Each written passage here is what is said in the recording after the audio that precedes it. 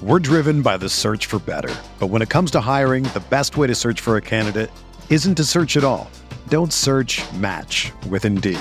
Indeed is your matching and hiring platform with over 350 million global monthly visitors, according to Indeed data, and a matching engine that helps you find quality candidates fast. Ditch the busy work. Use Indeed for scheduling, screening, and messaging so you can connect with candidates faster. Leveraging over 140 million qualifications and preferences every day, Indeed's matching engine is constantly learning from your preferences, so the more you use Indeed, the better it gets. Join more than 3.5 million businesses worldwide that use Indeed to hire great talent fast. And listeners of this show will get a $75 sponsored job credit to get your jobs more visibility at Indeed.com/Blue Wire. Just go to Indeed.com/Blue Wire right now and support our show by saying that you heard about Indeed on this podcast. That's Indeed.com/Blue Wire. Terms and conditions apply. Need to hire? You need Indeed. Support for this podcast comes from Frito-Lay and the 2023 Snack Bracket Championship. The Frito-Lay Snack Challenge is underway, and fans are voting on their favorite snacks to crown champion. We're talking about prime-time matchups between the best 64 snacks in the land. Will Ruffles Ridges reign supreme? Can Doritos defend their dynasty?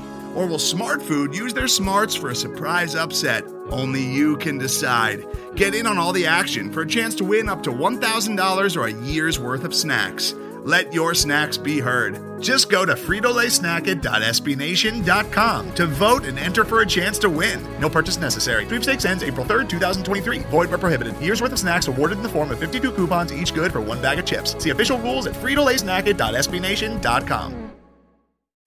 Hello, friends. Welcome to Mavs Moneyball After Dark. I'm Kirk Henderson, and you're joined by me and Ben Zadell. We are coming to you at about 11 o'clock on Friday night following the Dallas Mavericks falling to the Golden State Warriors in Game 2 of the Western Conference Finals, 126-117. Ben, how you doing? I'm good. I'm ready to air grievances. An airing of grievances. Very good. So for anybody that didn't watch the game, the Mavericks played very well in the first half, had very good process, and then kind of the opposite of what happened in the first quarter in Game 1, where instead of missing all their shots, they hit all their shots, and it was fairly successful. But to start the third quarter, for some reason, they went away from every single thing that worked. Jason Kidd allowed a prolonged Golden State Warriors run, and the Warriors came back to take the lead early in the fourth quarter, never gave it up, and the Mavericks walked away with a pretty embarrassing loss after at one point being up by 19 points. So, Ben, where do you think we should start? I think the adjustments in going into the second half, starting in the third quarter, where they just completely got away from everything that they were doing in the first quarter. I brought it up in the Slack. There's this weird fascination that they have with getting Luka isolated on another team's center, which they did. So they just kept going back to that in the third quarter against Looney. And I'm guessing they have some sort of, inside numbers that they're not sharing with anybody that's a good possession. But I hate it that it doesn't, the eye test doesn't work for me. I just don't like it. I haven't liked it against Gobert. I didn't like it against Ayton, and I don't like it against Looney, which is crazy, but it just doesn't seem to be working, and I don't know why they went away from what was working in the first half. Yeah, and they had been hunting Curry really, really hard with a lot of success. They hunted Klay Thompson really hard to a lot of success. I mean, they were up. They scored 72 points in the first half and then scored 13 points in the third quarter.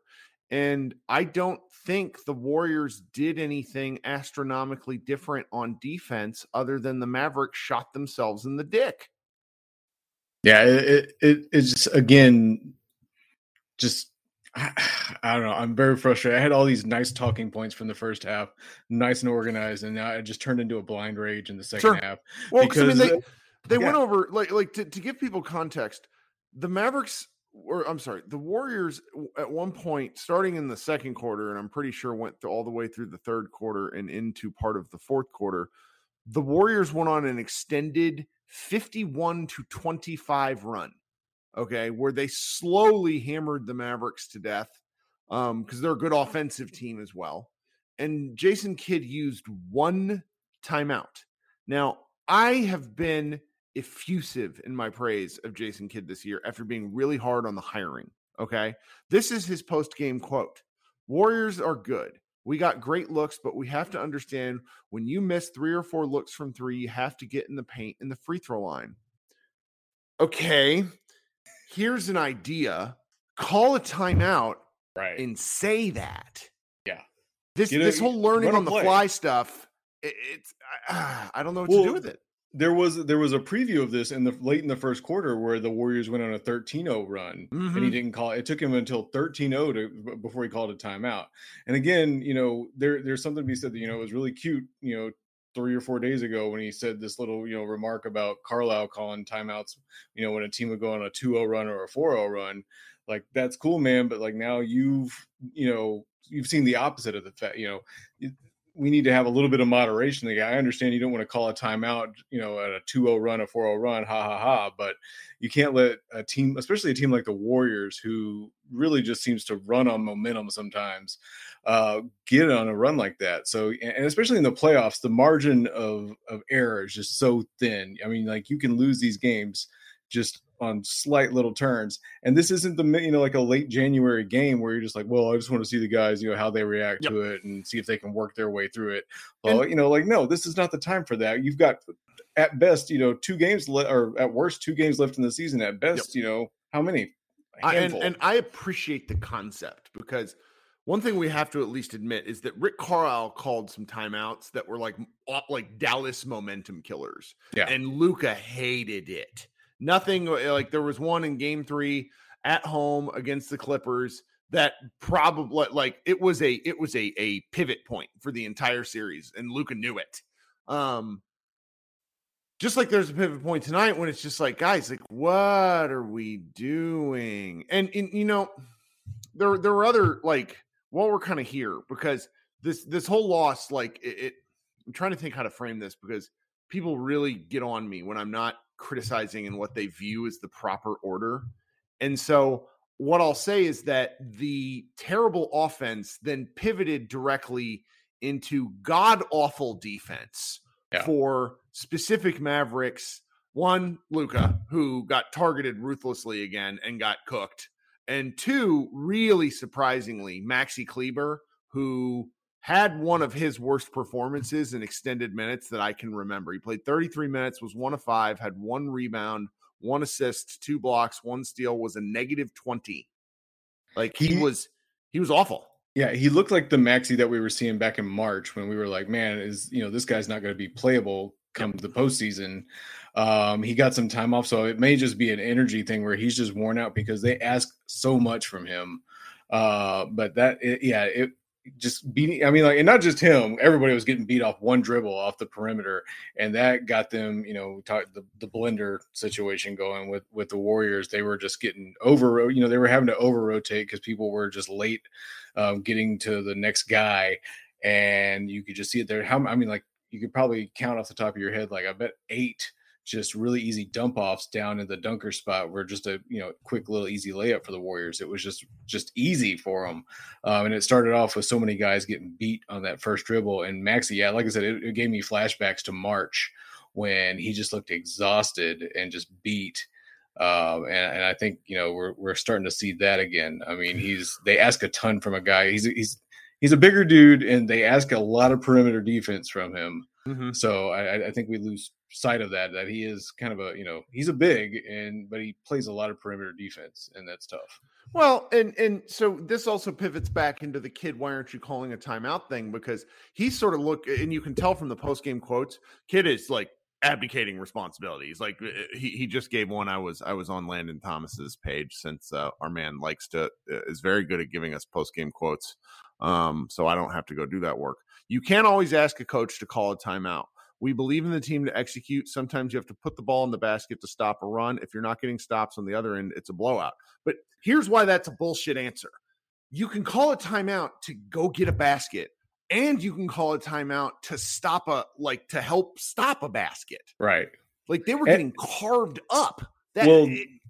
that makes me think of Office Space with the what would you say you do here then, because we know that Sweeney's calling a lot of the defense and that Igor is calling a lot of the offense. Sure. And so what exactly is Kidd doing if he's not there to call timeouts and just kind of get the, as we like to say, get the vibes right. And everybody's allowed to make mistakes and have bad games. Yep. It's just when you go from really smoking a team on offense to scoring 13 points in the third, that is a thing that falls on everyone. Only Kidd, I think, has probably the most direct means to figuring out how to get an easy basket, because there were just some decisions tonight from the coaching staff that I flat out can't understand. I just cannot understand some of this stuff. Like, yeah. Go ahead, because I'm just all over the place. Well, they were great in in that's once they got rid of Porzingis, that February trade leading up through March, they were great at after timeout plays. I mean, I don't remember the exact statistics, but they were top 3 or something like that in the league at getting a basket after a timeout. So that's again he's talking about I don't need to call a timeout every time or something like that. Like if it's a 13-0 run, whatever the run was in the third quarter that they got going, like that's a time to call it, get you a timeout and get you a basket. We can argue back and forth about is momentum real or not. But I mean, I think in basketball, it really is, man. Mm-hmm. Like, especially a team like the Warriors, like they like to shoot a lot and just, if you know anything about basketball, shooting's a lot about rhythm and stuff like that. And just, get these guys out of a rhythm. Sometimes just taking that time out can just slow them down and make them think a little bit. Mm-hmm. And that's what, like I said, again, that's what he's there for. So, it's really between the timeouts and then the weird decision-making to go ISO on Looney so often, despite the fact they tried it last game a little bit and it didn't work. It didn't work in the third, and there's no reason, the whole, if it's not broke, don't fix it. So I don't know, what exactly was going on there. I don't like it. If it's something with Luka, where Luka is like, no, I want to do this, I want to go ISO on Looney. Then like maybe we maybe don't know that. But that goes back to that's Kidd's job, mm-hmm. to convince his superstar that's not the best way for him to succeed. And maybe after tonight, he can. Maybe that was the evidence that he needed to present Luka. So I mean, it's still a long way to go. This game sucks, but as we've seen, there's still a long way to go. So maybe some lessons were learned tonight. That's what you can hope for, rather than at the end of all my complaining about Jason Kidd and Luka wanting to hunt Looney for some reason. When again, like you said, there was so much success on Curry. They were getting him in foul trouble. Just. Again, I hope there were lessons learned tonight. Well, and here's an issue. Here's a question that I have that both I lay at Kidd's feet, but also am not as mad as I was in game about it. But having to play Frank Ntilikina for 4 minutes, where this fucking guy shot 3 times, missed all 3, and was a -10 in 4 minutes is part of the challenge that Kidd has as a coach, because he's trying to save minutes for somebody. I don't know who, because Spencer Dinwiddie only played 22 minutes tonight. He was terrible. We'll get to him in a second. And then in the second half, he tried Josh Green. And Josh Green, I remember Luka got into kind of a weird post up. I think it was on Looney. And Josh Green is in the far right corner, top of the screen for those of you watching on TV. And Curry came to the elbow. That's how far away and how much they didn't give a shit about Josh Green. And so for Kidd to play Josh Green is at once crazy. Okay. Yeah. Because he knows this. He has to know this. We know now. But then on the other hand, this is the kind of roster construction issue where they gave Jason Kidd a not ready basketball player. Josh Green has significantly more fouls, I'm pretty sure, than he has points in the postseason. It's wild. Watching him play is wild. I mean, at a certain point during the Sun series, I absolutely lost it on him. I was maybe holding out a 10% hope that maybe this guy could play basketball for them, and maybe he can go somewhere else and develop, under a ton of garbage time minutes somewhere. That's fine, but it's not going to happen with the Mavericks at all. I 100%. I'm fine with that. Like, it's not going to happen. They're going to have to move on from that. So there's no, I understand you're desperate for those minutes, but again, that was your counter argument to that was, Dinwiddie only played 22 minutes. I don't know why, he's pulling a Coach Bud and trying to like save the, like you said, save these minutes for people. So, I mean, like just don't have Dinwiddie off the floor, if you can help it. I mean, yeah, well, and then as far as the backup minutes, he's another guy who Spencer Dinwiddie, let's just read a stat line here. 22 minutes, 2 of 6 from the floor. He shot 2 threes, so he had 4 2-point attempts. He also had 4 steals, 2 assists, and then the crushing number, 4 turnovers. Spencer made some really bad decisions. At one point, he had 4 turnovers in like 12 minutes, and so he finally settled to a degree. But Spencer was, I don't understand. Like, it looked like 2020 Dallas Mavericks basketball where the ball's moving around the perimeter and no one wanted to attack the lane. Yeah. Spencer had an opening at one point where he hesitated, then pulled back and shot a bad 3-pointer, didn't go in. And I just, the Mavericks need more out of Spencer. I'm not going to crush him because there's other guys that really, deserve it more, frankly. But I don't know what he was thinking on a number. Like, he had limited opportunities and he made so many mistakes, and that's just disappointing.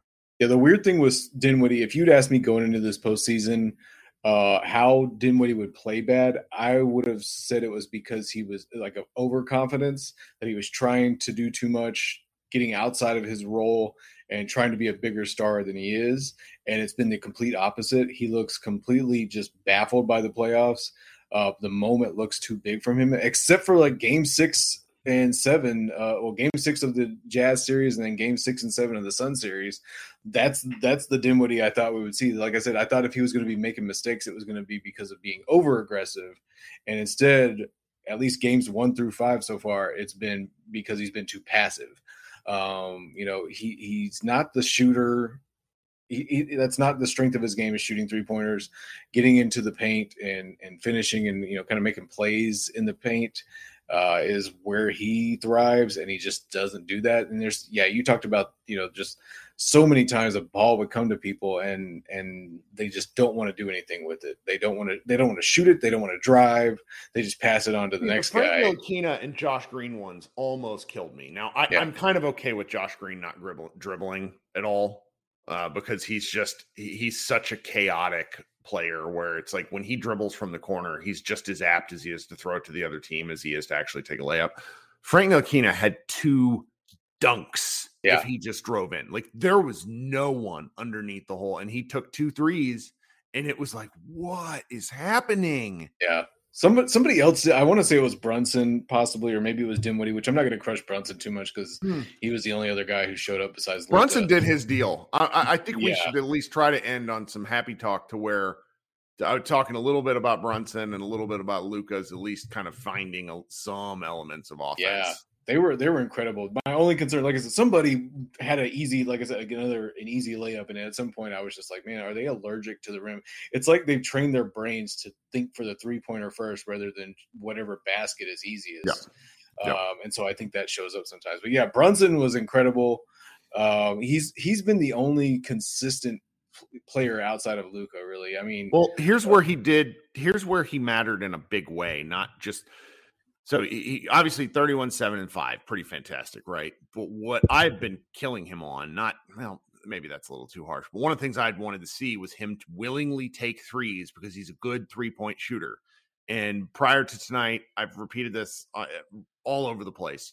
When you remove game 2 against Utah, where he shot 6 of 10 from 3, prior to tonight, he was 11 of 48 in the postseason from the 3-point line. 11. So he added 5 more. So, I mean, he had 17 total. So he added 5 more to his postseason total tonight.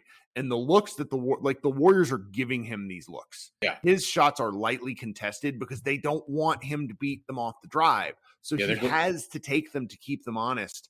And one of the things he did much better that I was really grateful for was it didn't hold up the possession. Sometimes I think the Mavericks really want to milk the clock to just slow down the pace. But if somebody's getting if Brunson's getting like the Looney switch or whatnot, and Looney's at the free throw line and Brunson's at the 3, he has to take it. He just has to, and he did. And that part was really nice. Him and Luka scoring 73 of the 117 points is really something. Like Reggie Bullock obviously played quite the special basketball game after being a pretty awful. Luka was statistically all outstanding, obviously. Had 8 assists, which the assists come off a lot of the threes that he's throwing these guys, and that's where it's like the role players just have to hit shots. And he continued to willingly make the pass, which is something that really pleased me. I do think he would like to have probably 5 or 6 of those possessions from the third quarterback, because he went, he scored 18 points in the first quarter, 1 point in the second quarter, and then he scored a bunch in the fourth. I don't know how many he scored in the third, but that's where, the Mavericks just need like this is not, again, how do you criticize guys 42 points on offense? The Mavs need him to stop isolating on these guys he's not scoring on. Like, I don't know what they're seeing, but that's a thing between him and Jason Kidd. Because like you said, maybe Kidd wants it, maybe Igor wants it, maybe Luka wants it and thinks he can get it. But where the only place where I think Luka really struggled again, and it's hard for me to be too critical of him here, was on defense, where Curry hunted him ruthlessly. Well, and they tried to do some stuff, like especially late, I think in the third, where they tried to like pre-switch him sometimes with some guys, and so, but he ended up, the way the rotations ended up is Luka ended up as the rim protector in those switches. Yep. And it was bad. That was where a lot of those like just easy handoffs to people in the dunker spot happened. So they've got to get that figured out. I mean, like something where he's kind of stepping up at the point of attack or at the screen, being a little bit more aggressive out there and holding his own, because if they have to switch like that, it's going to be brutal. The thing that worries me with that is, I think the two teams that they've played before here, Phoenix and Utah, those teams kind of move the ball more side to side on the court, and the Warriors have this ability to move it, stretch it kind of, not vertically, because that, but just the lengthwise of the court. They were pulling Dallas so far out on screens, like really deep, like logo, and that created so much space in the middle of the court, like in the paint area. Yep. And I think Dallas, that's where the talent deficit on Dallas is starting to show up, because I think those guys, when they're asking them to, the Dallas defense is built so much on guys moving, getting back on rotations and, getting across the other side of the court to handle, somebody else's shooter. I think they can do it when it's a side to side, the narrow side of the court. But when you're asking like Maxi Kleber to go all the way up to the logo to defend on a screen and then run down back to the paint. It's just too much. And so that's the thing that worried me, because the Warriors have the unique ability to do that because of Clay and Steph being able to hit such deep 3-pointers. That you have to respect that. So that well, and it clearly wears Dallas down over time too, because the things that started happening in the third and the fourth quarters, where it's just like every single Mavericks player is getting beat off of single dribble moves, that was much more frustrating to me than, say, Klay Thompson coming off a screen at the top of the key with Maxi trailing, the help or bump not being there. That's frustrating, but it's like, over time, I get how these Mavs can make mistakes on that sort of stuff, where, because it happens because guys make mental mistakes on help. But the one-on-one where you're getting beat, like Maxi charged out in the fourth quarter when the game was pretty close to being decided. And I got to go find it. It's like one of their rookies who he fouled. Was it Moody? Yeah. Where it's like, what are you doing? Yeah. Why are you charging him like that? And it's like those sorts of mental mistakes, which the Mavericks made a lot of as a team. Like, that's much more frustrating than getting beat by good offense.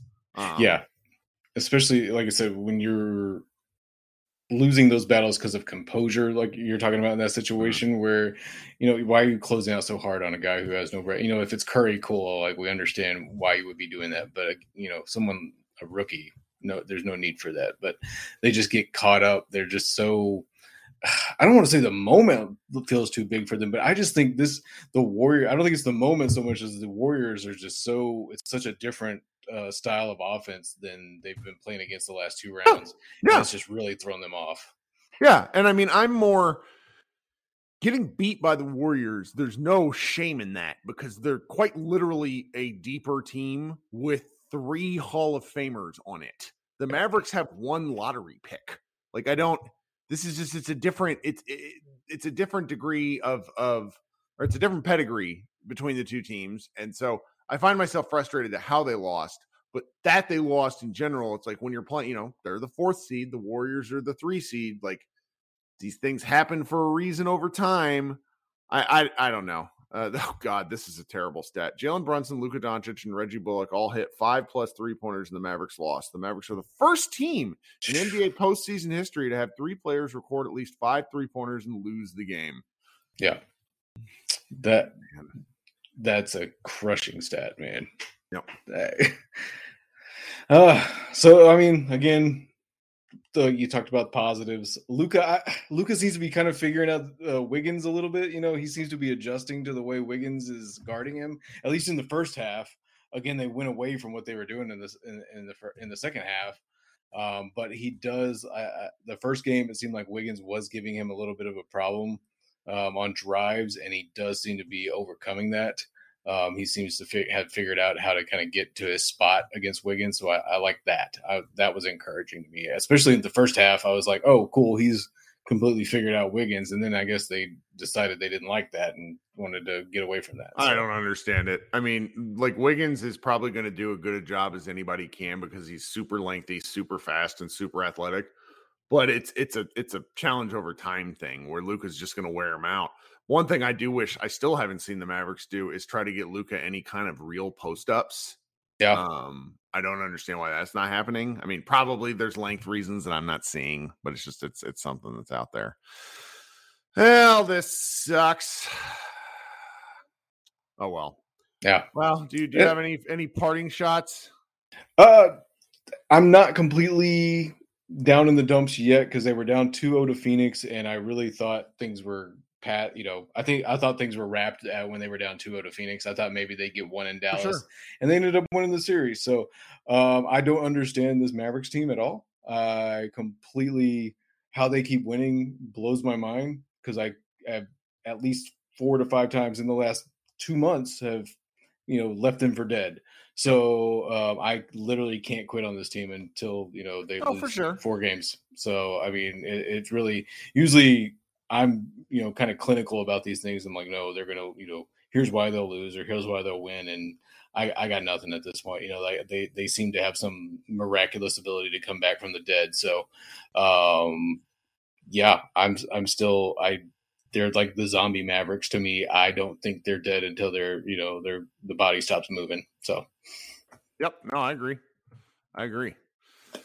Thanks, Ben, for joining me while Josh is off having a real life. He and I will be back on Sunday night where the Mavericks will host their first Western Conference playoff game. Last time did they host Western Conference? I guess it was against Phoenix in 2011. That sounds right. No, it was the Thunder.